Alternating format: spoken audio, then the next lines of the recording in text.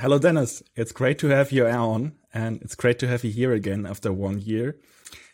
Let me shortly drop a disclaimer. This presentation is for informational purposes only. Nothing should be viewed as an offer, solicitation of an offer, or recommendation to buy or sell any investment. And now back to the video. After 1 year, you're the first guest that made a 20x after the interview. I'm still fascinated by it. Me too. Before we did the interview, you had 1,300 subscribers on Twitter, and now you have 26,000. So it's a 20x, and it's really a bit of a magic moment that happened. But we both know that there's not that much magic in life. It's all hard work. And so let's talk a bit about this, and let's take a look back at the last 7 years, nearly 7 years of ShawSpring. In the last 7 years, what were you building ShawSpring Partners for? Well, Tim, from day one, my real goal was to try to hit Hall of Fame returns. And really, the first 7 years were really about building that foundation. When I first set out to build this firm, I knew that I wanted to do it in a one team, one portfolio, one P&L approach. And that was very important to me. So what that meant was that collectively with my team, my fabulous team that is behind me, we had to set out and build the foundations that would lend to a strategy that was scalable, replicable, repeatable across time, across cycles, just across many different iterations. It's been an incredible journey. And I have to tell you that I have been scared to death so many times through the last 7 years, not because the task was necessarily hard, but I've probably learned more in the last 7 years of my life than in any given 7-year period of my life. I named this firm ShawSpring Partners for a very reason. I didn't name it after myself. I didn't name it after some sort of Greek goddess. But what I really wanted to do to achieve those Hall of Fame returns was really to create a partnership of our investors, our teammates, the management teams of our underlying companies. Tillman, we have a long way to go. We're only through 7 years. In some sense, I sometimes tell my teammates and sometimes our investment partners, we were in the neonatal ICU for 7 years. That was about trying to build something that was scalable and replicable and repeatable. This is the foundational part of our life.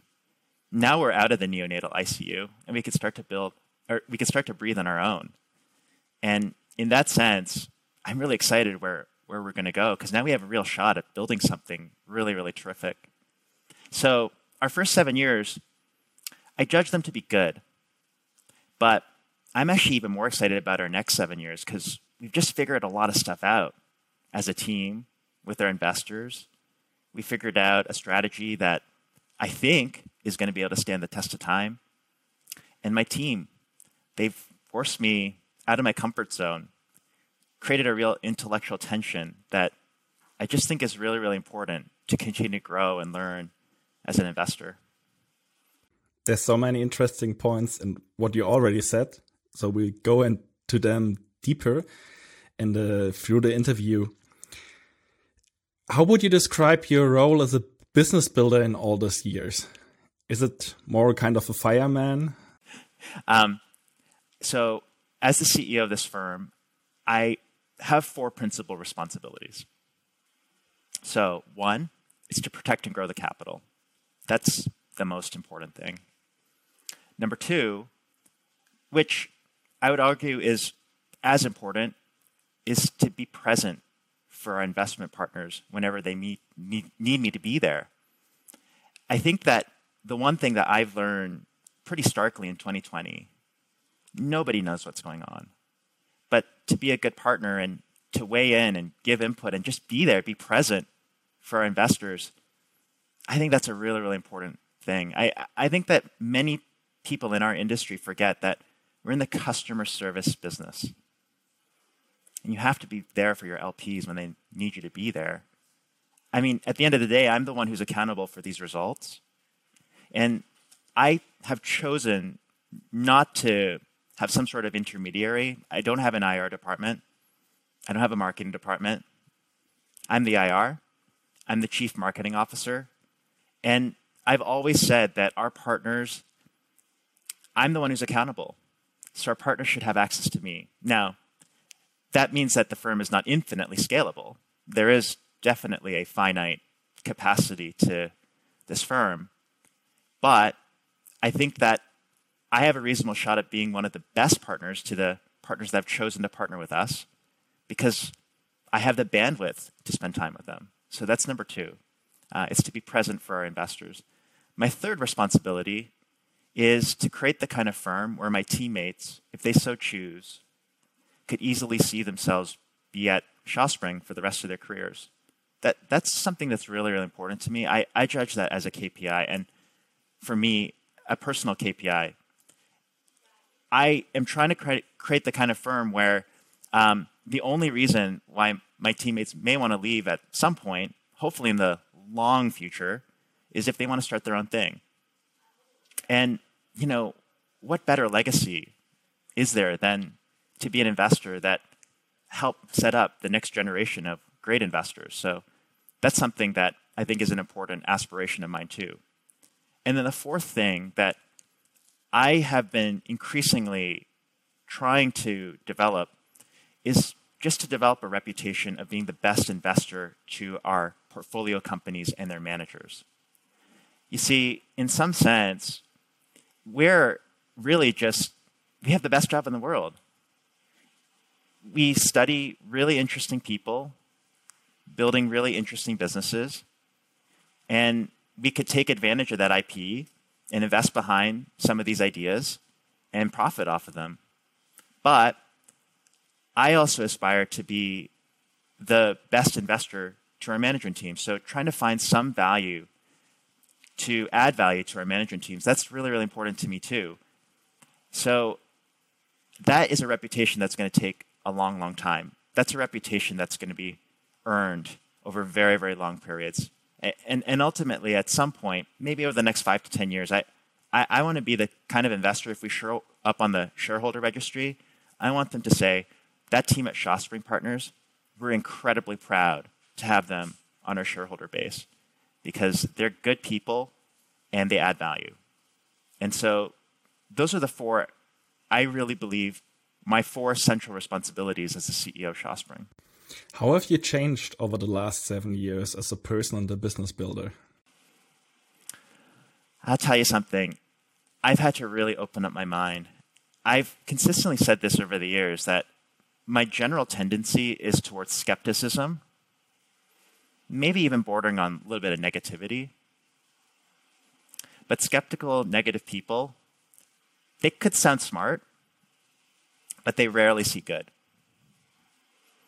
I'm really lucky that I have this terrific team of young people that have really forced me to open my mind to incredible possibilities that, I mean, I'll tell you, Tillman, our day one portfolio really was the constitution of quite a few legacy investments, just investments that I've picked up over the many years of my career. But that was a reflection of my experiences. But when I started ShawSpring, I realized that we have a real opportunity to have a blank slate. I am incredibly, incredibly shocked that over the last 7 years, we've made money in things like online dating and Tinder and Southeast Asian e-commerce, selling used cars on the internet, doing food delivery in Europe. It's pretty exciting. So it's been a really, really exciting 7 years. I think that the most important thing was that up front, here at ShawSpring, we created an environment where experimentation and a encouragement of exploration, that's part of our ethos. And I think that that's what keeps intellectual tension really, really high. A real willingness to try new things and learn new things. I think that we're still growing and learning, and I still think that we're just getting started when it comes to really challenging the next level of our investment program. The young people that we have this summer, we have 4 young people. It's the largest summer associate class that we've ever had. It's pretty exciting because it also has really opened my mind to the possibilities of just having increased bandwidth in our team. So each of our 4 summer associates, individually, they're taking on 2 deep dives, and it ranges from some internet businesses in China to internet infrastructure all around the world, to some private companies, some private software companies. So it's been a really fun, exciting journey. And I just think that I'm excited to see what the team comes up with next. Where are we going to take, what frontiers are we going to challenge next? And how we're going to be able to take advantage of the intellectual tension we have in our firm to just get better as investors.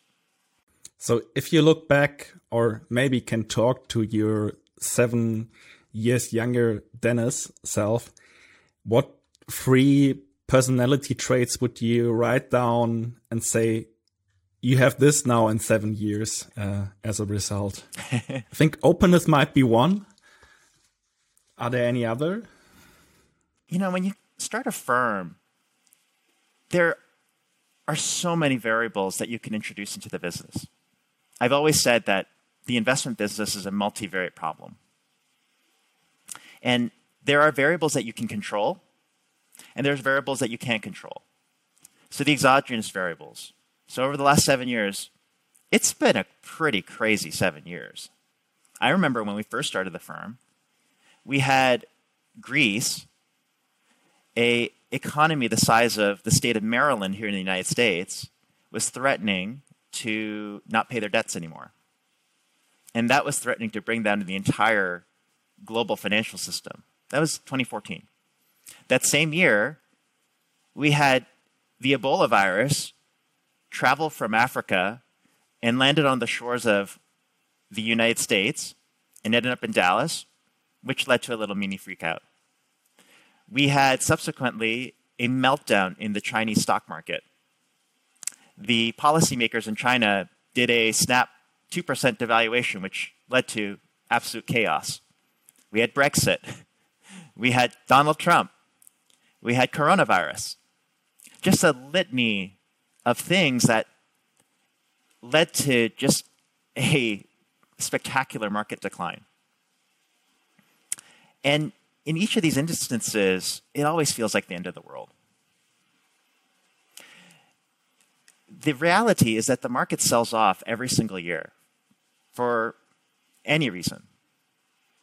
So if you look at the statistics, so JP Morgan every single year has a great chart that shows and demonstrates the intra-year decline of the S&P 500 and then the actual return of the market in that calendar year. So that January 1 to December 31, which is in financial market terms quite a random 365-day period, but coincidentally, if you look at those statistics over the last 50 years, the market peak to trough draws down on average about 13%. But over the last 50 years, 2 out of 3 years, the market finishes up, and sometimes quite positive. And by the way, a 13% intra-year drawdown is quite significant. And then that 1/3 of the time, the market finishes down. Now, I'm merely illustrating this as context. That's context. Those are variables that you cannot control, the exogenous variables. But what about the variables that you can control? You can control who your investors are. You can control what types of investments you're going to focus on. You can control your team, how many team members you need. You can control where your office is located. You can control how many hours a day you want to work. All of these endogenous variables, they are important. And I think selecting the variables that are necessary to optimize for what you're trying to do, and in our case, we're trying to optimize for generating Hall of Fame returns. So what that meant for us was small team, a small number of investors, and a small number of investments that you know really, really well. So, if I were to maybe talk a little bit about where I am now today, my mindset, in the early years, it's exciting, it's frightening, and there's so many things that it's easy to get distracted by. But it's important not to lose sight of the long term. I think that if I were to sort of look back and meet day one Dennis, July 15th of 2014, when I launched this fund, I would encourage myself to think really, really, really hard about what is going to matter 5 years from now. Not what's going to matter 5 weeks from now, 5 months from now, or even a year from now. What's going to really, really matter over the very, very long term? And I think that if you sort of can clarify that for yourself, you start to then narrow down the variables that are necessary to build the skills that will be enduring as an investor, as a long-term investor, and hone in on the variables, the handful of variables that are going to result in the best long-term investments. I wish I had learned that on day one. Naturally, when you start, I'm looking at this red and green blinky video game, and I'm getting the P&L from Paul, my CFO, every single evening.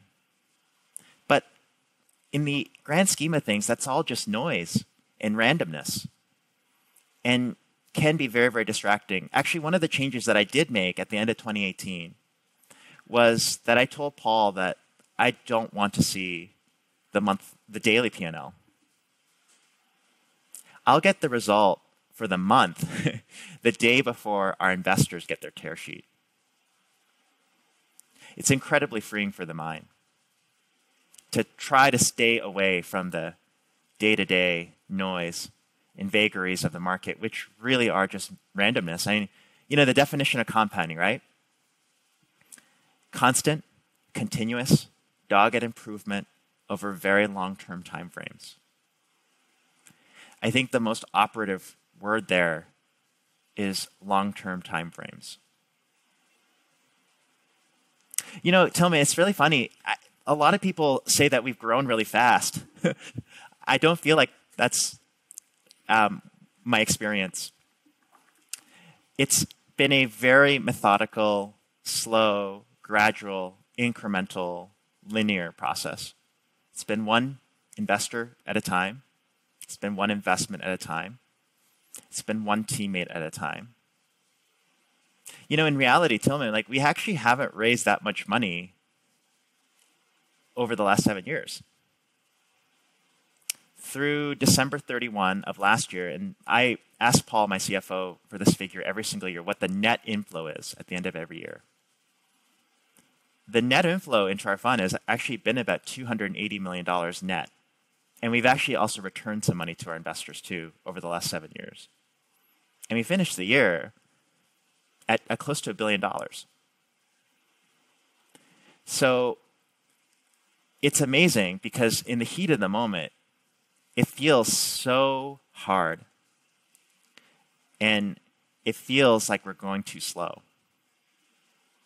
But if you really, really focus on the long term and you go to sleep on day one and you wake up 7 years later, and if you've done the right amount of work and have made the right upfront investments of time and effort to build a great foundation, I think that's where magic can really, really happen. And you could take advantage of this compounding concept.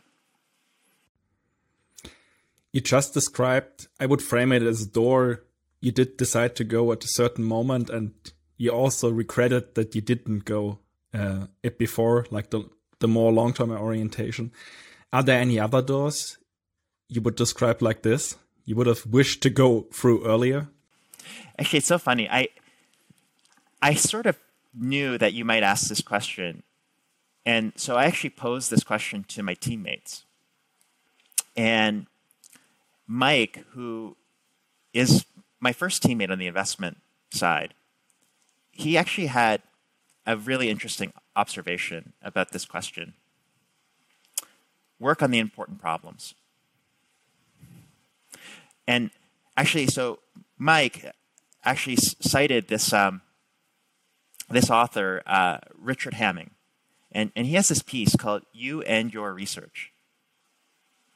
And so let me dig up this quote. If you don't work on important problems, you're not going to do important things except by the dumbest of luck. Dumbest of dumb luck. So I think that even our entire team, the culture, the ethos of just really, really thinking long term and figuring out the variables that are necessary and important to achieve our goals, I think that's been an important insight that we've had. Again, in the early years, we're all just trying to figure out the world. And in the heat of the moment, it's often very, very difficult because there's so much noise. But being able to focus again, just focus and orient yourself around what is that goal you're trying to achieve. That's what's really, really important. It's funny, this thing that you said about Twitter followers earlier. We're definitely not solving for Twitter followers. We're trying to solve for Hall of Fame returns. Now, the Twitter has been really interesting because one of the things that I've really come to increasingly internalize myself, and it's a piece of advice that I give to everybody, is to network intensely. This business does require luck. And there's no better way to maximize your luck than to know as many people as possible. This is a piece of advice, actually, that Byron Wien, vice chairman of Blackstone, he has a really great list of predictions that he has every single year. But that was one of the proverbs that I've internalized in my life. And as someone who's lived this as an entrepreneur in the investment business, it is a truly, truly important tenet. You have a great resource or a great strength that helps you networking. I think it's different people describe you as one of the kindest persons they ever met. What role did kindness play for building ShawSpring Partners? Kindness is free. I have to tell you that, as I said in an earlier interview with you, I'm probably one of the last people that should really be in the seat. And I've been incredibly fortunate just over the course of my 39 years to have had people willing to look out for me. I went to a inner city public high school, and I don't know why this guidance counselor, her name is Donna Kreiveld, why she was looking out for me, but she encouraged me to open my horizons. And why don't you look at some schools in the United States? And I think I said last time that I didn't even know what Ivy League schools were. I was kind of a country bumpkin. But it's people like her. It's people like my mentors at the Yale Investment Office. It's the countless numbers of people throughout my career who are willing to just pay it forward to me and open a door of opportunity for me. I think that's really, really important. And in some sense, I know how hard it is. It's incredibly difficult to get into this business. And it's incredibly helpful to be able to run into people who are willing to just give you a shot or open a door of opportunity for you. I think about my teammate, Mike. Mike, I think, has been incredibly influential, probably one of the most influential people to my investment career. I met him when he was 18 years old. I was just an analyst at another fund. I was an analyst at Altimeter Capital. And Mike must have went on LinkedIn and wrote a cold email to probably 300 or 400 people. And, Mike is an incredible talent, but if you looked at his background, it's not obvious that he would be someone who would make their way into this business. But he reached out to me and, I recognized that a lot of people paid it forward for me. And what do you have to lose? You could help a young person with their career, and maybe they could end up being great. And I took the meeting and I met with him, and that kicked off an incredible friendship, an incredible thought partnership. And he's been one of the most important people in my life as an investor. Now today he's 31 years old and he's a general partner of ShawSpring, and he's earned it. Now you have the chance to also be kind by subscribing to this channel, leaving a like or a comment. And if you're listening to the podcast, you can also leave a review on the portal you're listening to the podcast to. And now back to the video. There are many young fund managers watching this video, I think. So I have to ask this question. Are there any other free resources that have such a power as kindness has? In your eyes? That are easy to copy, for instance?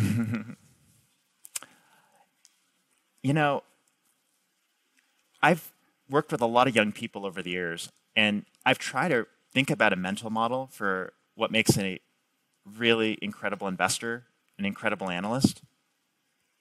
So my friend Ram Paramaswaran, who was a former colleague of mine at Altimeter, I think he lays this out. I'm not going to reinvent the wheel, but I think he lays this out really, really well. There are probably 4 uncoachable traits that make for a really exceptional investor.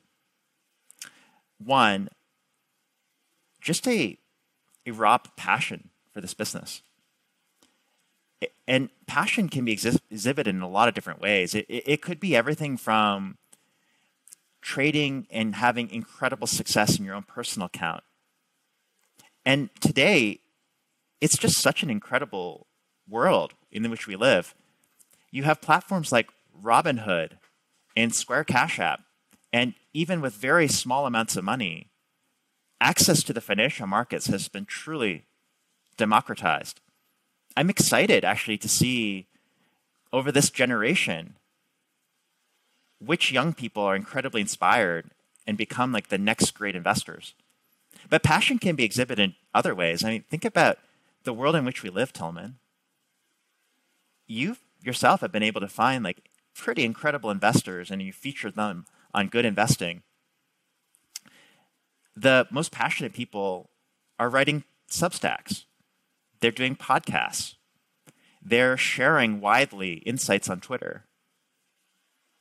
So I think just passion, it has to be something that you really, really love to do, this business of investing. The second trait is that the most successful investors, they tend to have like an insane work ethic. They are just learning and working machines. And they think about this business 24/7, 7 days a week. And actually, many of these individuals probably don't even think of what they're doing as work. It's just built into their life. And that's what makes this business so hard.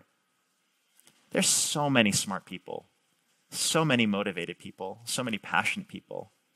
And it's what makes this business really, really fun. Because I'm a bit competitive myself. But you can't compete with someone with a passion and work ethic.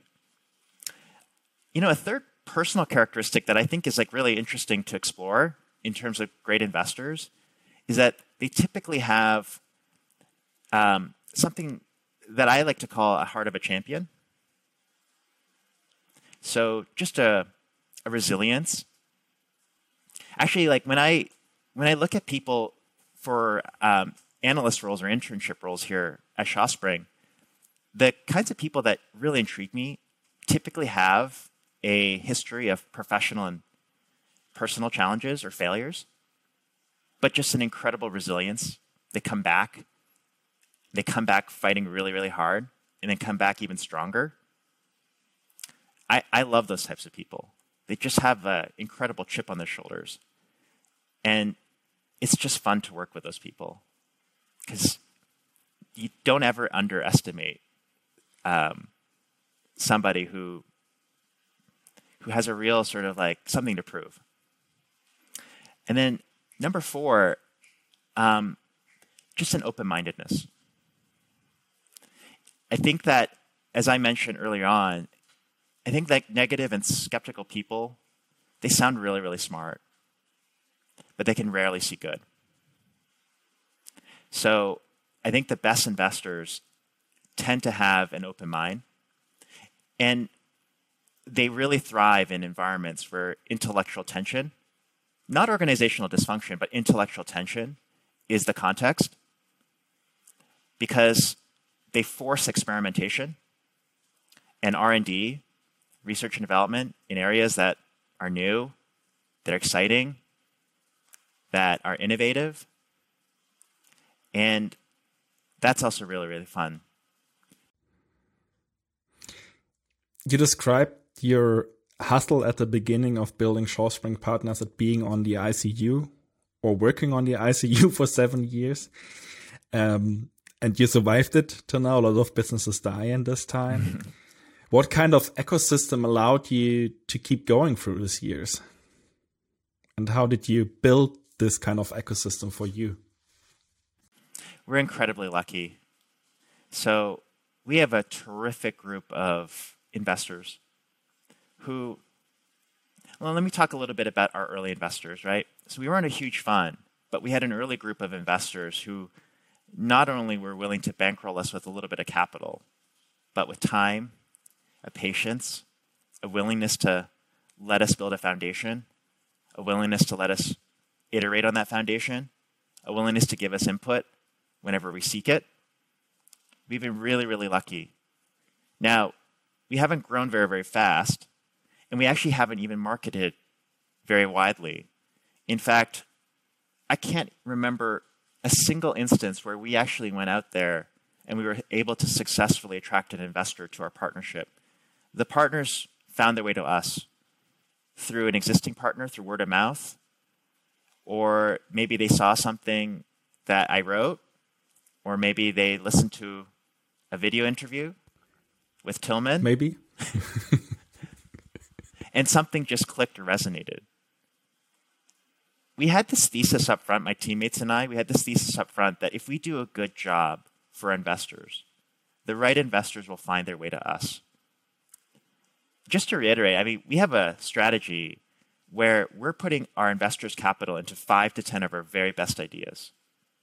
That's not the most obvious strategy for a lot of investors, particularly institutional investors, because the episodic tendency of our returns, and believe me, our returns can be quite episodic at times, it's not right for everybody. But for the subset of investors that really like this, they often will find their way to us. So for us, I have to say that there are not a lot of competitive advantages in this business. We have a great data science team out of New York that helps us, but many firms use data science teams to help inform investment decision making and to keep track of their investments. We have really terrific expert networks where we can source and hire consultants and domain experts to bring us up to speed on any investment that we like. We have access to other alternative data sources. But these are all, in some sense, just table stakes. I think one of the last remaining competitive advantages, and especially for a firm like ours, where the probability that we would be here today is a long-tail probability. The way we maximize the probability or turn something that's a long-tail probability to something that's a little bit more probable is by making sure that you have a group of stakeholders that are bought in, that you have ecosystem control with your investors. So we haven't grown very fast. And every single year, it's been typically one or two institutions that find their way to us, that spend time with us, that get to know us, that get to know our underlying investments. And that's also another point, Tillman. Our best investors, people like to use the term asset allocator to describe institutional investors. The way I would maybe segment that even further in our partnership is that our partners, I consider them asset owners. They care about what we own on their behalf. It's their money. It's not my money. And ultimately, it's their underlying holding. It's not my underlying holding. So when we buy something new, they have to be as excited about something new that we buy on their behalf as we are. And I think that's really, really important when you run a concentrated portfolio of 5 to 10 stocks. We need partners who want to know what they own, who care to dig into what they own. And over the last 7 years, we've had a lot of fun. Our partners dig in, they provide feedback, they challenge us, they make introductions, they travel with us, they make us better investors. So I'll tell you that it is absolutely true. A fund in its earliest years is incredibly fragile. A lot of things can go wrong. But a lot of things can go right if you've aligned yourself, have good ecosystem control with your own partners, and they're excited to be along for that journey. So in the last 7 years, what were the hurdles and problems and mistakes that enabled your strongest progress and growth? That's a really good question, Tillman. And actually, I've been thinking about this a lot lately. So in some sense, what we do at ShawSpring, and I described this to an investor recently, is that we want to spend high-quality time studying high-quality people, building high-quality businesses on behalf of high-quality investors. We will dig into this in a second, but continue. So the operative word being high quality. Now, we operate a 5 to 10 stock portfolio of businesses run by human beings. And I can't tell you how many times where it's been absolutely critical that we've made the right bet on the right jockey. Right? It's not for us. For us, it's not just betting on horses. If you're analogizing our investment business to picking the right horses with the right jockeys in a race, it's not enough just to pick the right horses. But because we operate with such a long-term time frame, you also have to make sure that you pick the right jockeys. Now, we've been really fortunate, particularly in our later years, where we now today have a portfolio of 10 businesses where I believe that our managers are some of the highest quality. It actually could be the best portfolio of managers we've ever had in the last 7 years. It's these kind of managers where when push comes to shove, in the face of adverse circumstances, these individuals steer their businesses in a way that is admirable, that is proactive, that takes advantage of crisis. I think last time we talked a little bit about a quote that I really, really love by Intel's founder, Andy Grove. Bad businesses are destroyed by crisis. Good companies survive them. Great companies are improved by them. And there's no better manifestation of this quote than what happened in the spring of 2020, when the world was absolutely, it looked like it was going to burn down. So, in some sense, there's another sort of quote that I really, really love. It was a Chinese proverb. A true warrior, like tea, shows his strength in hot water. You want to make bets on people in the face of adverse circumstances that are going to do the right thing. They're going to be proactive. They're going to be opportunistic. that have made thoughtful decisions up front to create a foundation that is going to prove to be resilient in the face of exogenous variables that they just simply can't control. We've learned a lot over the last 7 years. At one point, Tillman, we may have been fine investing in a really high-quality company with a professional manager. And some professional managers are quite exceptional. We've been very, very lucky to have invested in companies like Visa, which are run exceptionally well by great professional managers. But our evolution as investors, we've probably leaned more and more increasingly towards owner-operators, towards those managers with significant skin in the game, to those managers that have very significant stakes of their own personal net worth tied up in a business's own equity. So in the beginning, we may have been a little bit more relaxed on managerial character and quality. But today, I don't think that it's possible to compromise. Because when we get excited about something, we want to be there for the long term.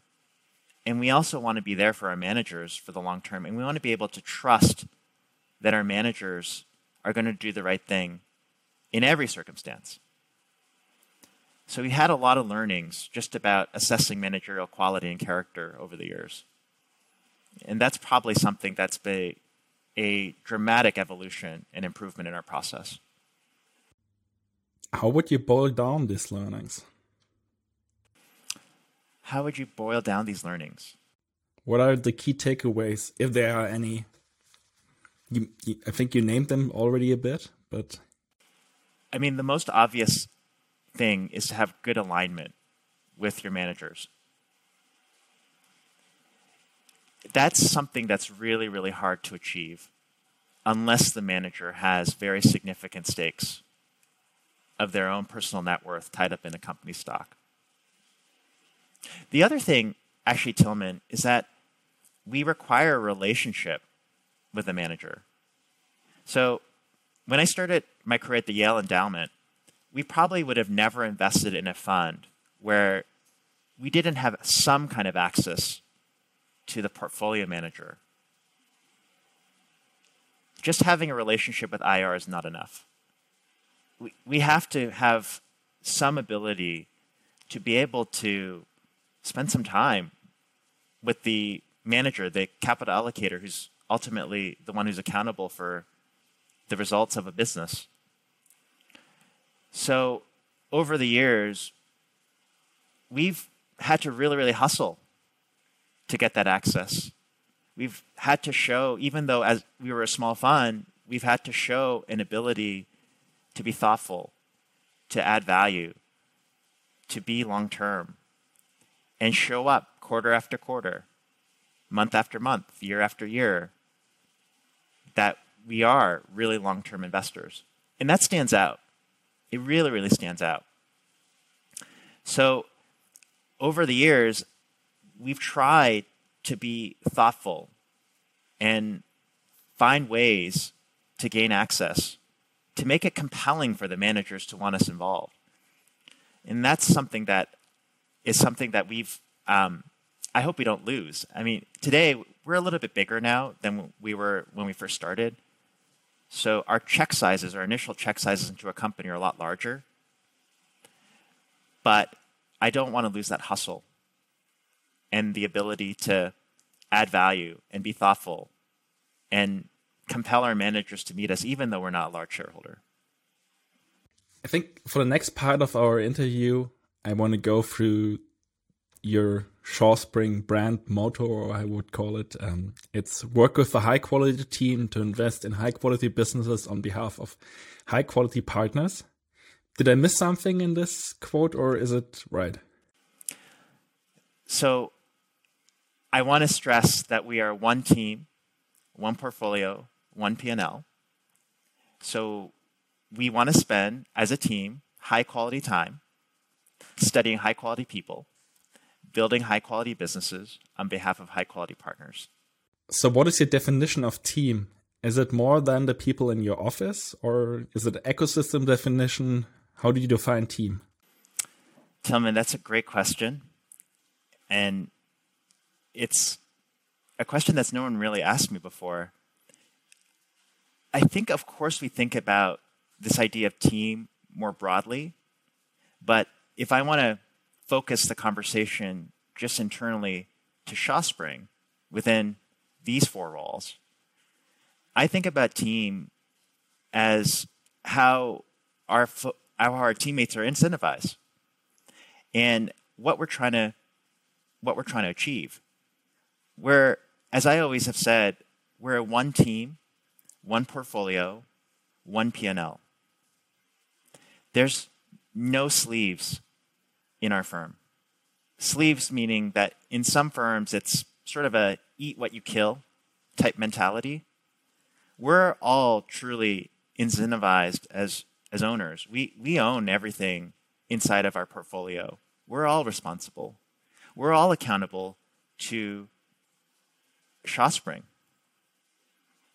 So for us, for me in particular, it's about how do we create a system where we take the advantages of having a collective knowledge base as a team and just make that better. I think one of the things that I've always thought about in an approach like ours is how do you create intellectual tension? See, in a team-oriented approach like ours, one of the biggest weaknesses potentially is that we all start to believe in our own crap. So how do we create intellectual tension? And when I first started ShawSpring, I probably interviewed probably dozens of just peers of mine who are portfolio managers, and I would ask them a simple question: how do you make sure that intellectual tension happens in your firm? And a lot of people will say nice things, like it's a horizontal environment. Anybody can talk to me as the portfolio manager and tell me my ideas are shoddy ideas or they're bad ideas, they're crap. Or open door policy. So those are pretty, I think, important, but how do you institutionalize it? How do you build it into your process? And a couple of the institutions that we've talked with over the years, I think, do it really, really well. So in one institution's case, the CIO, actually, the chief investment officer, actually doesn't really get involved in the sponsorship of an initial idea. So he might actually source a investment manager and say, oh, this hedge fund's very interesting. But he won't get involved in the initial sponsorship. He could put it into a pipeline, but it's up to one of his teammates to go ahead and sponsor that, to be a primary sponsor for that idea. And that primary sponsor takes it to a point, but then has to invite a secondary sponsor to sponsor that idea. And by the time the work is maybe about a third of the way through, that's when the CIO steps in, and the singular responsibility there is to try to kill the idea. This institution already has wonderful managers in their portfolio, amazing managers, the best managers. So the bar to get into that portfolio is very high. And that process, that institutionalization of that intellectual tension, I thought was really unique. And so we do it here internally here at ShawSpring as well. I potentially could be involved in sourcing an interesting idea, but I don't take initial sponsorship of the idea. See, here's the problem with an approach like ours today. One team, one portfolio, one P&L. We might succumb to groupthink. That could be a big weakness. And I could tell my teammates, by the way, guys, you can tell me my ideas are not very good. You can tell me my ideas are crap. But can I really expect that to happen? I'm the one who pays all the paychecks. So there's always going to be, in some sense, by default, my ideas are going to be the best ideas. So we have to build into our process some level of intellectual tension. So I could be involved in sourcing idea. I could be involved in trying to push the research team to a certain direction. But one of my teammates has to be the principal sponsor for an individual idea. That principal sponsor takes it to a point, and then the principal sponsor has to bring in a secondary sponsor. We have weekly investment team meetings here at ShawSpring. And so I'm aware of what's marinating in the pipeline all the time. But about a third of the way through the underwriting of a potentially new idea, I'm invited to come in. But my role at that point is to try to kill the idea. It's to try to be the chief pain in the ass. And that's important because we already have 10 wonderful portfolio companies with great managers that we know and they know us. And ostensibly, those 10 ideas, those are our best ideas. So the bar to get into the portfolio is very, very high. And that's what keeps the quality very, very high. So ShawSpring's current iteration today, that is the way we have to maintain intellectual tension. I have to be the one who creates intellectual tension. Not organizational dysfunction. I have to be the one who creates intellectual tension. So in some sense, every one of our teammates individually has an important responsibility. But collectively, we're trying to push towards this goal of creating Hall of Fame returns in a one team, one portfolio, one P&L approach. How do you make sure that there's intellectual tension and not organizational dysfunction? Well, where do you draw the lines? Well, one of the most important things is that we're all incentivized on the single P&L. We all own the book together. There's nobody who says that that's my idea and I want to be paid on the basis of that idea. Everybody has to be excited about everything that we own. So while I do create the intellectual tension, it is ultimately a iterative, collaborative process where there's open debate and open disagreement. That's really important. If there isn't disagreement, there's no growth.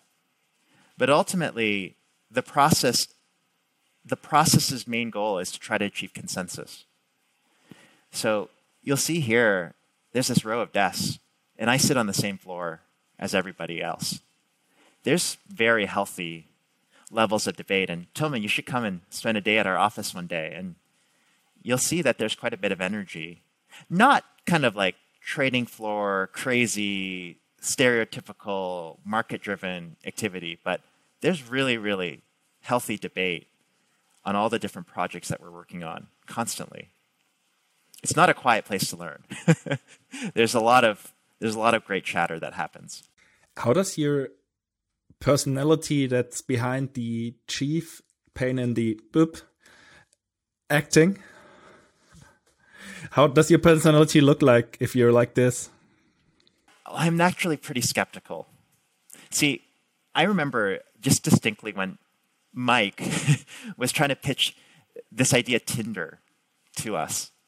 And at that time, so this is back in 2016, and at that time, Tinder must have been on a $50 million revenue run rate at that time. Tinder was an asset that lived inside a Match Group, and it was a $50 million revenue run rate. It was growing very fast, but Mike sort of put his hand up and said, this is going to be maybe a $300-400 million revenue business. Yeah, it's going to grow 8x over the next couple of years.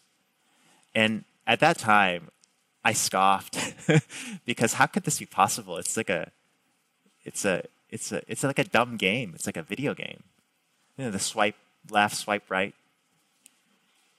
We were both pretty wrong. Last year, Tinder finished the year at 1.5 billion in revenues and doing like 70% gross profit margins and probably about 50% operating profit margins and still growing very fast. And so we were both wrong. But I'll tell you, at that time, it was a really, really healthy and heated debate that we had about how big could Tinder be. And I think the one thing that really, really helps me as a skeptical person is that we tend to follow a quite data-driven approach. I always say, I'm long-term, but the long-term is the summation of a lot of short-term accountabilities. So we are believers in long-term trajectories of business, but there are also KPIs or milestones along the way. The other part of the process that I also want to mention, in the vein of keeping intellectual tension, is that I own all the positions in the portfolio. And actually, I am the one who assesses, who evaluates the outcome. So when we make an investment, we identify a set of KPIs, and we track those KPIs very, very carefully. KPIs, if you're not familiar with the term, is key performance indicators. So we identify what are the most important drivers of this investment thesis over the long term. And with our internal resources and the various different data sources, we're consistently and regularly tracking how these businesses are tracking towards their longer term objective. Now, there are some firms that are quite sensitive to very small fluctuations that might be off trend line. So I remember working at some firms where a long could be had if a business consensus estimate said that this business is going to grow its earnings 35%, and the data was saying it's going to grow 37%, then that's a long. But if business you think is growing 35%, but it's growing 33%, that's a short. What's the difference? Not much. So what I mean about just the longer term trajectory is that within an XY plane, is the business tracking somewhere within the upper right quadrant of that XY plane? Does this business have linearity, positive linearity towards that longer term outcome? That's what I mean about just tracking and evaluating those KPIs. Maybe we talk about the key KPIs in the next episode. I want to talk a bit about the inputs that are important for your team. Are there any publications or other sources that you especially want to name, or how do you structure the input for the team as there's an information overflow and you have to boil down to the core points? That's absolutely right. There is so much noise, and there is an infinite amount of knowledge and data. But we try to be very thoughtful, especially because we're a small team. And one overarching ethos in our team is that we need to be engaged in activities that are maximizing return on time and effort spent. So when we are looking at something new, we need to be able to identify quickly what are the most important variables that are going to drive the success or failure of investment. And that can be achieved in a lot of different ways. We, just over the years, as our assets have grown, we've just been able to have larger and larger research budgets that help us save time and help us get more efficiency out of our research process. It used to be like we had quite a manual and laborious process to find experts and to find people that would be willing to help us learn about a new business. But today, the research budget that we have at our disposal is quite significant. So we've been able to find more efficiency out of our process just by simply deploying our R&D budget in ways that are time-saving, efficient, and help us achieve that goal of maximizing time, maximizing return on time and effort spent. So the name of the game in our firm is to be creative. So since the firm started, I've always allocated some sort of a discretionary research budget to each of our investment professionals. It started out very small. When we were a really small fund, the amount was quite small. It's probably maybe $5,000 per year that you can invest how you see fit. Do whatever you'd like.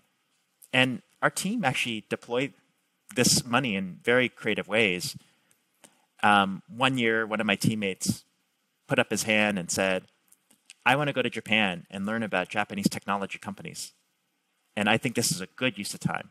And I said, at that time, I have never, in the course of my investment career, found really interesting ideas in Japan. I'm not sure that you're going to find anything interesting there, but I think that you should take your resources and go study. Actually, Bernard Arnault at LVMH, he's brilliant and also has this concept of go look. And he encourages his team actively to take a budget and experiment. And we have that here internally as well. So we have a central research budget that goes towards supporting the research efforts of our existing portfolio companies, as well as any potential new ideas that are potentially investable for us. But we also have some level of experimentation that we actively encourage. It's an R&D budget, I think, is probably the best way to analogize that budget. So my teammates, they're free to deploy this budget however they see fit. It could be that I want to go explore a new area. I want to go spend a month in India. And I want to meet private companies, public companies, and I really want to understand what's going on the ground there. That's an option. They wanted to go spend it on, and now this would probably raise my eyebrows a bit, lots of first-class tickets to visit Europe. They can go do that too. It's their choice. It's their choice. And I think that's what creates, an excitement of working here, because we're actively encouraged to experiment. We're actively encouraged to find creative and new ways to deploy this R&D budget. And sometimes it ends up actually, in a way, helping us tap optionality, finding new areas and new sectors and new businesses in which to invest. With this experiments, you're creating new knowledge. How do you make sure to integrate this in your process, and where's your hurdle? Yeah. So one of the things that is part of our process, I'll talk about it in a couple different ways. So my current research team, my full-time research team, is 3. Me, John, and Mike. And collectively, the 3 of us, we can probably end up doing 7 to 10 deep dives a year, where we make a really concerted effort to really study a business that's very, very interesting, that potentially has ecosystem control, which is our arbiter for quality, where we can really, really understand what's going on inside this business, and it could become a potential candidate for investment in our portfolio. 7 to 10 deep dives a year, but 1 or 2 make it to the finish line. The reason why something doesn't make it to the finish line and get into our portfolio, there's really 2 principal reasons. Number 1, the idea is not quality enough. In those instances, we try to fail fast. In those instances, we try to move on from that idea very quickly and efficiently and document why we passed. And it still is tracked, because we also want to be aware if we're making errors of omission. And if we are making those errors of omission, we need to systematically unpack how we came to that decision to pass. The other reason why something doesn't make it to the portfolio is that it exhibits all of the quality characteristics that we like. It exhibits ecosystem control, but it doesn't meet our hurdle rate. We have a very high hurdle rate for positions to enter into our portfolio. Our bar is typically 30% 3 to 5 year IRR. And actually, internally, I tell my teammates now, unless you can get like a triple or a quintuple out of this thing over the next 3 to 5 years, let's not even bother. So the bar is really high. But it's not wasted work.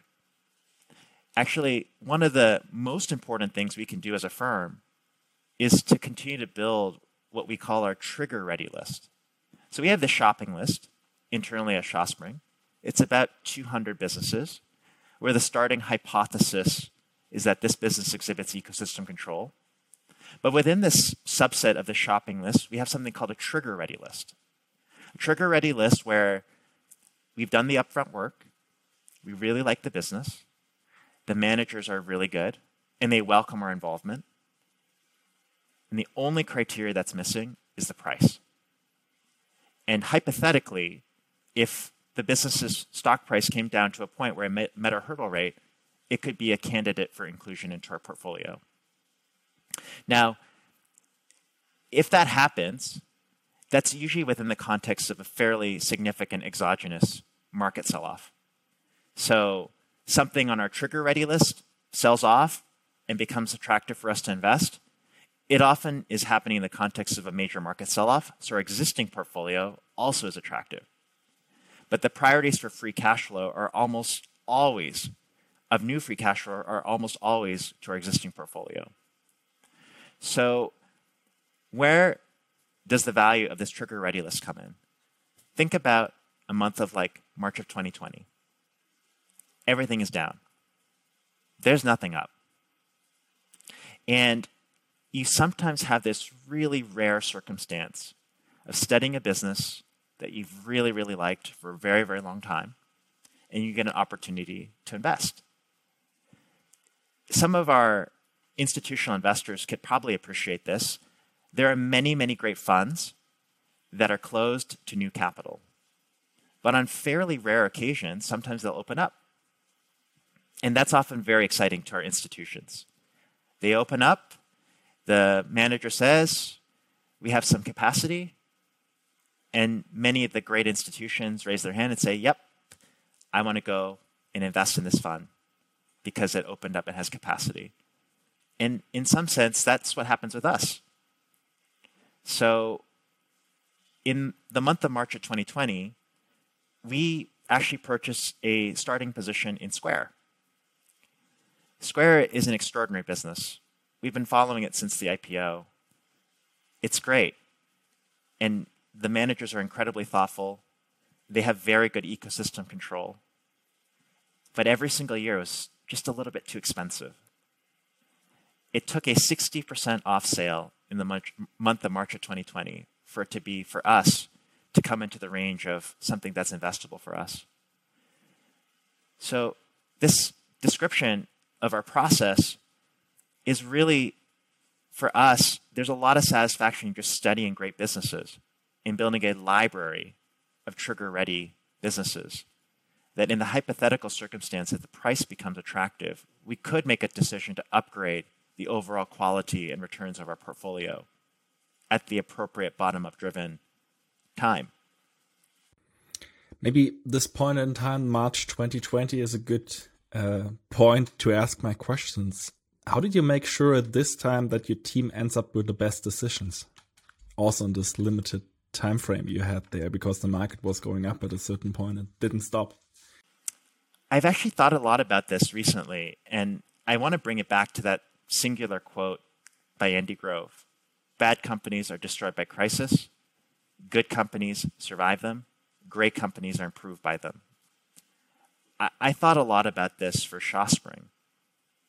So building a strong and resilient ecosystem control for ShawSpring's partnership, ShawSpring's ecosystem control, that is probably singularly one of the best ways to prepare for an exogenous event like a March of 2020. Every day we need to spend time getting better. We need to spend time preparing for opportunities to present themselves. Predicting tail events like March of 2020 is impossible. But preparing for events that create opportunities like a long tail event, that's what's really, really critical. So what that means for us is to continue to refine this idea of a target list, this trigger-ready list. We may not make investments for months or even years, but it's really, really important to continue to refine our process, continue to build this library. It means being ready to reallocate capital from current investments in the portfolio that may be down more than the market, and reallocate into better investments. This idea of Square was a really interesting one. It was just really a collective effort, being ready to pull the trigger. But if we're being really introspective, we still need to keep doing a better job of building and refining this list. I think it's an important tenet to what we do. To sum up the point on the team in your motto, is there anything you want to add? Yes, I do. We have some wonderful young people spending the summer with us. And it's been very fun to see what increased bandwidth could mean for our firm and our ability to do more deep dives and to continue to build our trigger-ready library. It's been really fun because each of our summer associates, they're working in 2 dives apiece, so we concurrently have 8 deep dives going on this summer. I've had to be very energetic to keep track of all of these 8 deep dives. And it's a pretty diverse group of companies that we're looking at, and that's what's really, really exciting. I think for me, the next, iteration of our firm is to really think through, do we want to expand the team? What does it mean to expand the team? See, we're 5 full-time today, including myself. We're 20% positions in our operating culture portfolio, in our human capital portfolio. This is a very concentrated human capital portfolio. This next person that comes into our team, this next full-time person, it's going to be a 17% position. So we have to get that really, really right. It's really, really important because that person is going to influence our culture in their own very unique way. And so it's been really fun to be able to work with really exceptional young people this summer because it's really, in some sense, inspired me to really think through how could we continue to improve and how can we continue to grow? How can we keep creating intellectual tension? And how can we find ways to continue to build our library of knowledge, our library of trigger-ready ideas, when we do face the next exogenous tail event, that'll be ready and we'll be responsive and we'll have a process in place where we can make the correct capital allocation decisions that are going to power the portfolio going forward. Tilman here. I want to invite you to support my work and to allow me to produce further videos like this. Below, you can find a link to my thank you page. Just click on it. There you find different options to support the content production of this channel. Thank you very much. So let's move on to the high quality partners. What is what is a high quality partner for you? This one's a really easy one for me, and we talked a little bit about it earlier on. I think singularly, the kind of partner that I think is the best for us is what we would consider an asset owner. They really, really care about what they own. They care to dig in. They care to learn with us. They care to share with us. And they want to be part of this partnership. I have always said in our letters that our partners are our competitive advantage. We have something that nobody else has. We have this terrific group of institutions and individuals who not only provide us with capital, but a runway, a framework and a foundation to invest and make decisions, especially during tail events. I have to tell you that in the month of March of 2020, well, actually in almost every single sell-off, I have this hypothesis that we built a good partnership.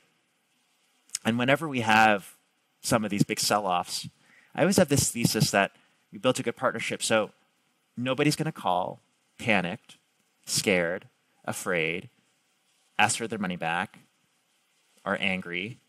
Now, of course, it's okay to be afraid. And it's okay to be nervous. But that's why we have a partnership, so that we could steer through this storm together.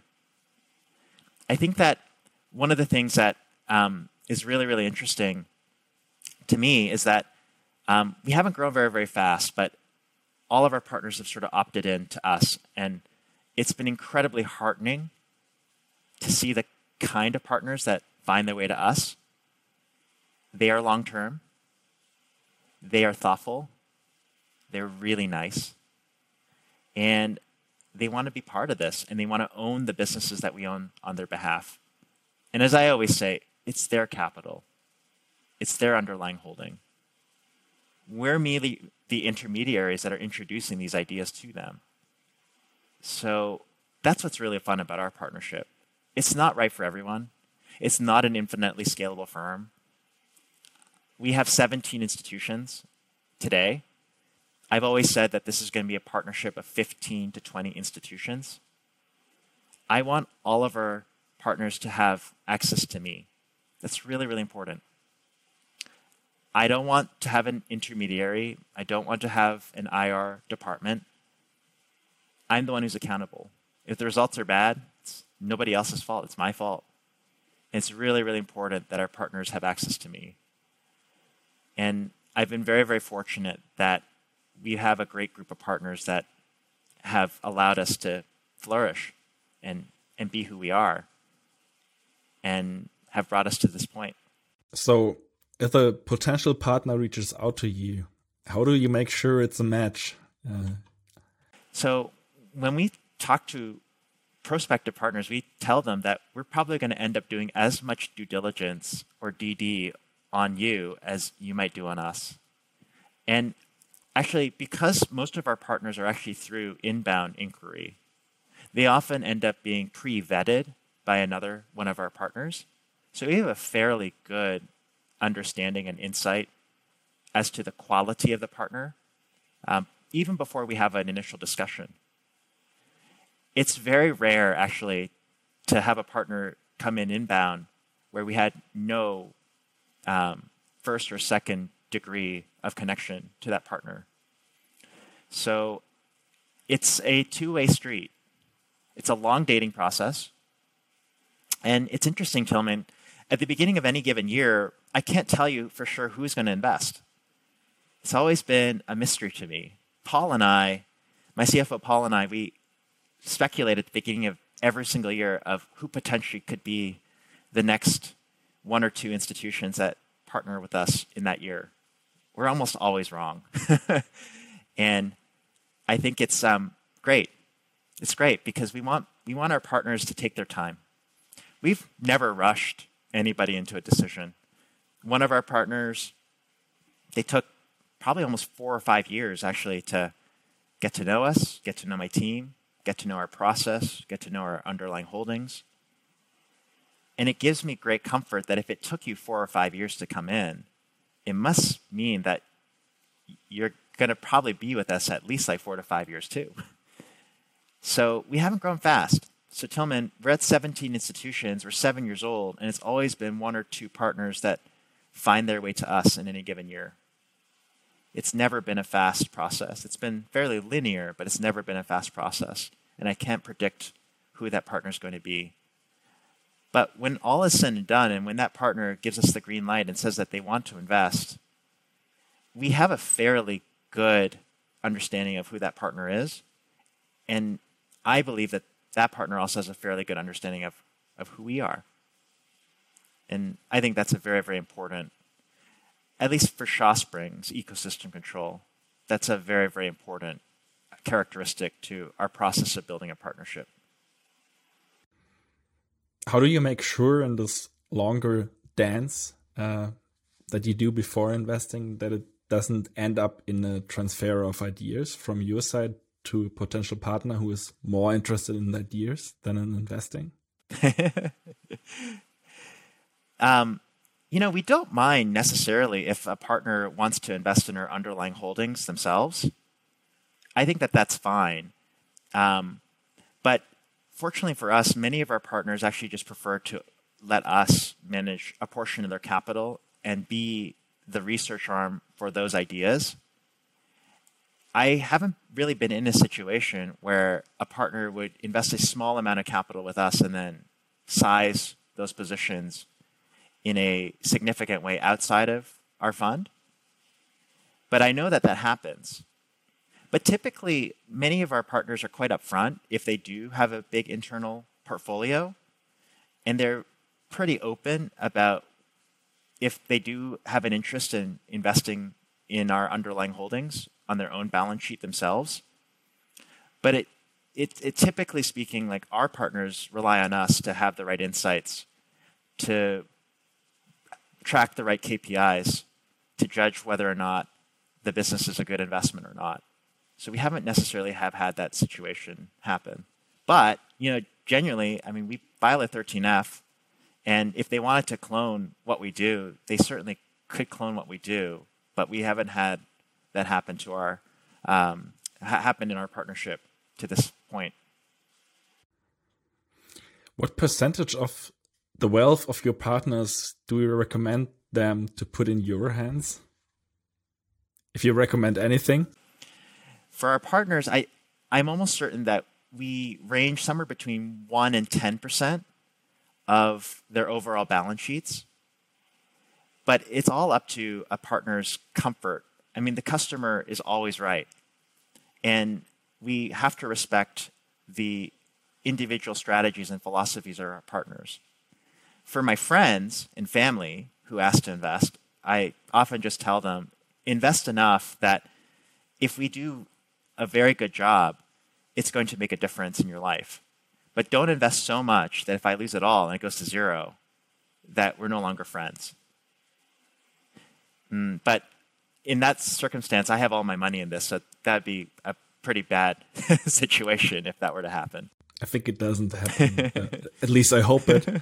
Do you have anything to add on the perspective of the high quality partners? I think that a lot of managers feel an incredible pressure to grow very fast in the beginning. It's a really, really hard business, especially at small scale. There's so many different competing demands on time and resources and dollars. And I think that the one thing that I will say for a new manager starting out is don't compromise on the quality of the partner. A quality partner, no matter what size, can make your ability to have staying power enhanced. If you have partners that are mismatched to what you're trying to do, it can make your life a living nightmare.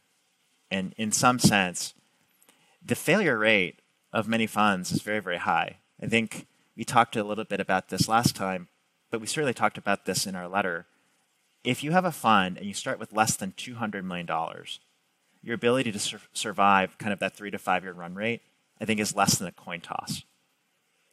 So having a very, very high quality group of partners that are aligned, that you have good ecosystem control with in your partnership, it's absolutely critical.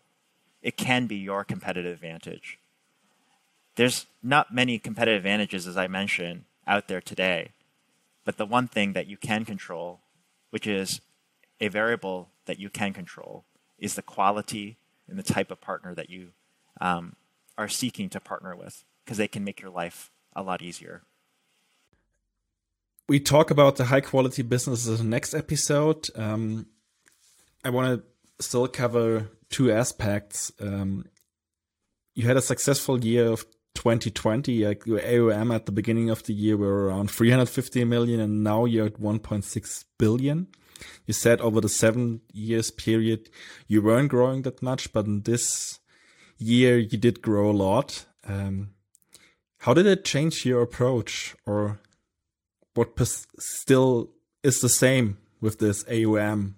How do you adjust this big inflow of AUM? I think it's a really great question. When it comes to process and execution of our portfolio management, not much has changed. It genuinely, Tillman, it feels the same. It feels the same as when we were running a $10 million AUM portfolio. What has changed is just the amount of resources that we have available today. I think it's been so cool to be able to hire data scientists to help us understand what's going under the hood of our businesses. Our data science team in New York, they send us a daily snapshot of what's going under the hood of all the various different businesses that we have under our coverage. We've been able to retain 2 expert networks where we can hire consultants and domain experts and industry practitioners to really, really help us understand a new business from the very start. The R&D budget, I think the ability to have a larger R&D budget has really expanded the imaginations of our team. I think there's just so many different things and aspirations that we want to achieve. And now we have the resources to do it. And that's what makes it really, really fun today. My guess, Tillman, is that we'll also probably start a research office in Asia at some point. And I think that there is a real case to be made for us to invest some resources in developing a presence, in developing a brand, and building an ecosystem out in Asia, because I think that Asia is going to be the source of some of our very best ideas in the coming years. And I think it makes a lot of financial and commercial sense to establish a presence there. I want to have a on-the-ground presence there, and I want to have a team that's studying businesses over there. And we'll talk a little bit about why we're really excited about Asia in our next conversation.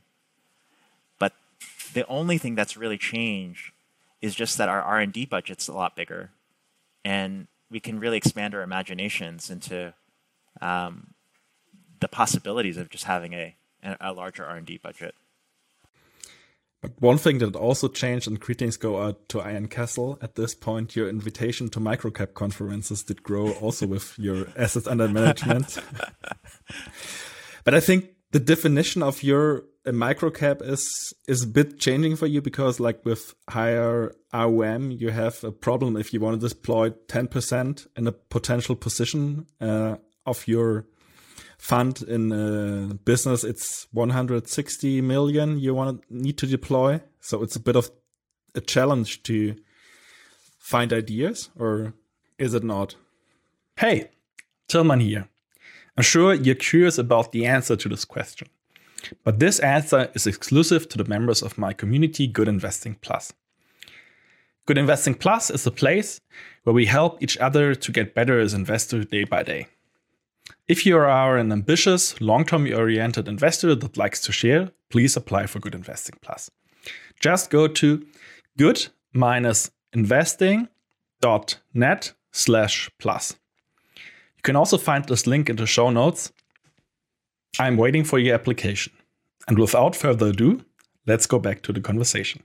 You already gave some recommendations for young fund managers in this interview, and I've heard over time that some have reached out to you. And what were some key recommendations you gave in different talks you had with young fund managers, besides the topics we already mentioned, if there are any? Tillman, so I've been thinking a lot recently about culture and leadership. And I think it's something that's really important to study, not only for identifying really high-performing cultures in our companies, but just having an introspection on culture internally at a firm. So if you're a young entrepreneur, if you want to be a one-man show or one-woman show, that's one thing. But if you want to build a team, I think being able to be thoughtful and introspective about your culture, your internal culture, is really, really important. How do decisions get made? How do decisions get made if there's a disagreement? How do you correct from that? And what do you want to achieve in terms of your own internal culture? So I've been thinking a lot about that. When we first started ShawSpring, and we were a small shop, we were 3 people full-time. The 3 of us actually got together, and we actually formalized our culture in a team formation document. And it's a document that lives inside of our cloud that we revisit on an annual basis just to see what we were thinking in the beginning and where we are at now and what's working now and what's not working now. And I think that's really, really important, just to be able to formalize that or institutionalize that. I've actually been given 2 really good book recommendations recently about culture that maybe your listeners would find interesting. I haven't read these books, so I'm going to take these books with me on a summer vacation, and I'll try to crank through them. But Dan McMurtry, who is a FinTwit superstar, recommended a book to me called, let me just make sure I got it right. Let's see here. Here we go. It's a book by Bill Walsh, and the book is called the score takes care of itself. And Dan's really hyped this up for me. He says it's the singular best thing that he has read on team building, leadership, and culture. So, I trust Dan. So that's something that I'm going to read. And maybe next time we talk, we'll talk a little bit about, learnings from that book. And then my really good friend, Kevin Wang, we recently had dinner recently. And he recommended the book by Reed Hastings, the Netflix founder, called No Rules, Rules.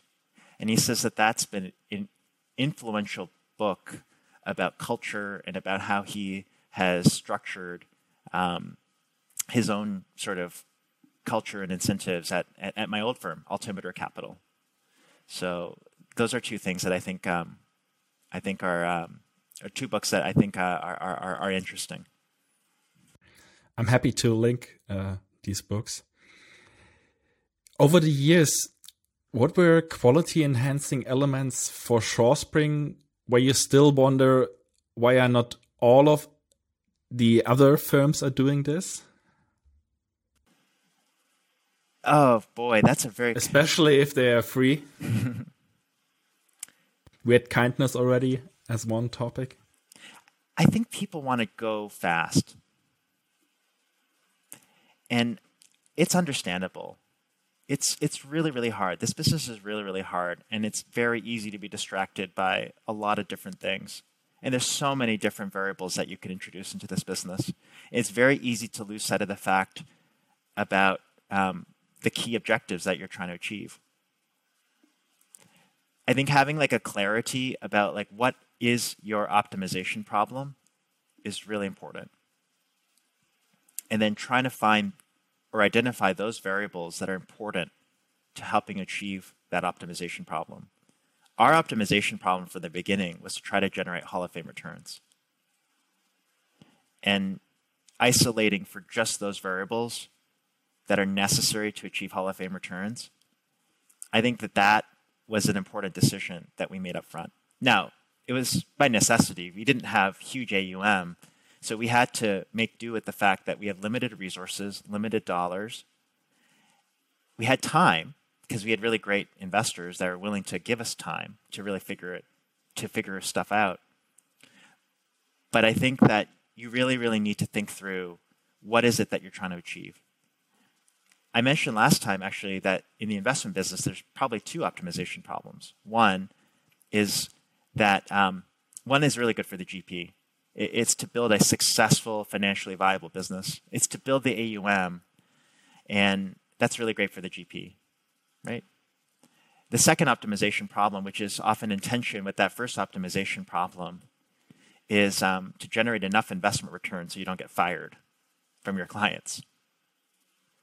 And it's totally fine to be able to have these two optimization problems, but you have to also understand that some of the decisions that you make to achieve optimization problem number one and to solve for optimization problem number two are often in tension with each other. So it's really, really important to be able to make sure that you understand that and try to find some way to mitigate those tensions. So as second last question, just a small and easy one. Where do you see ShawSpring Partners in 10 years?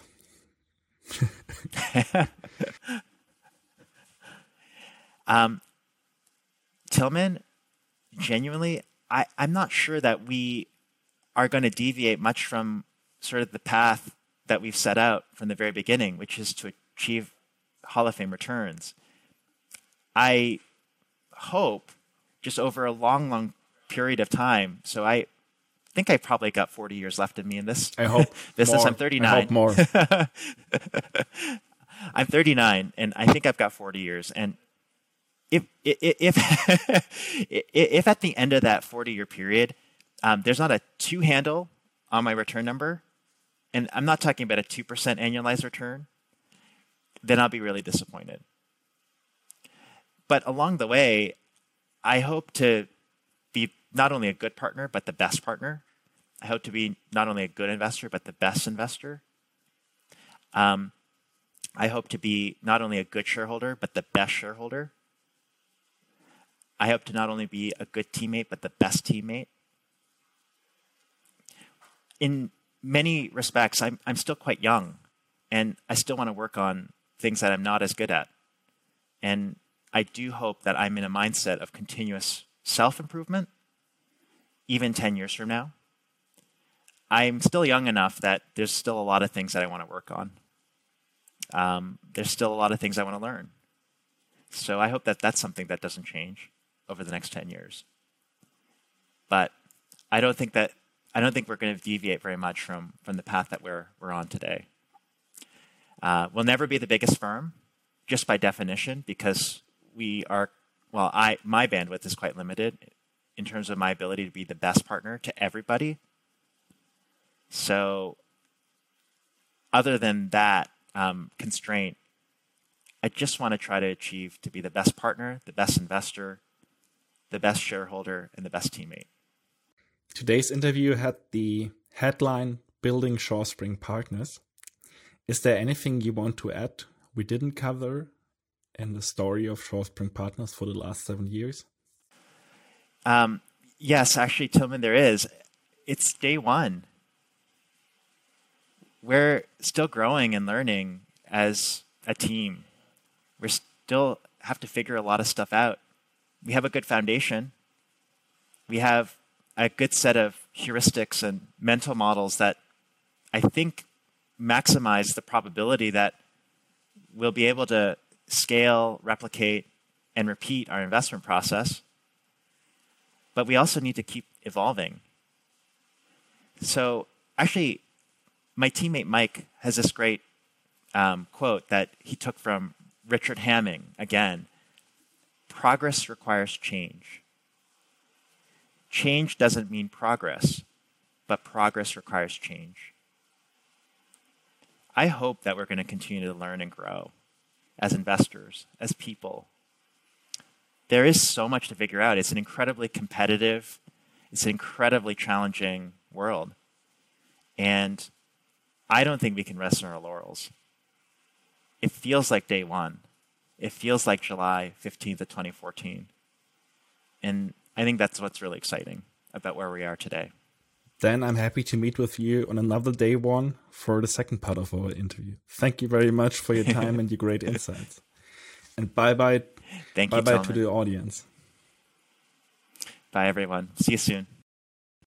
As in every video, also here is the disclaimer. You can find the link to the disclaimer below in the show notes. The disclaimer says, always do your own work. What we're doing here is no recommendation and no advice. So please always do your own work. Thank you very much. Let me shortly drop a disclaimer. This presentation is for informational purposes only. Nothing should be viewed as an offer, solicitation of an offer, or recommendation to buy or sell any investment.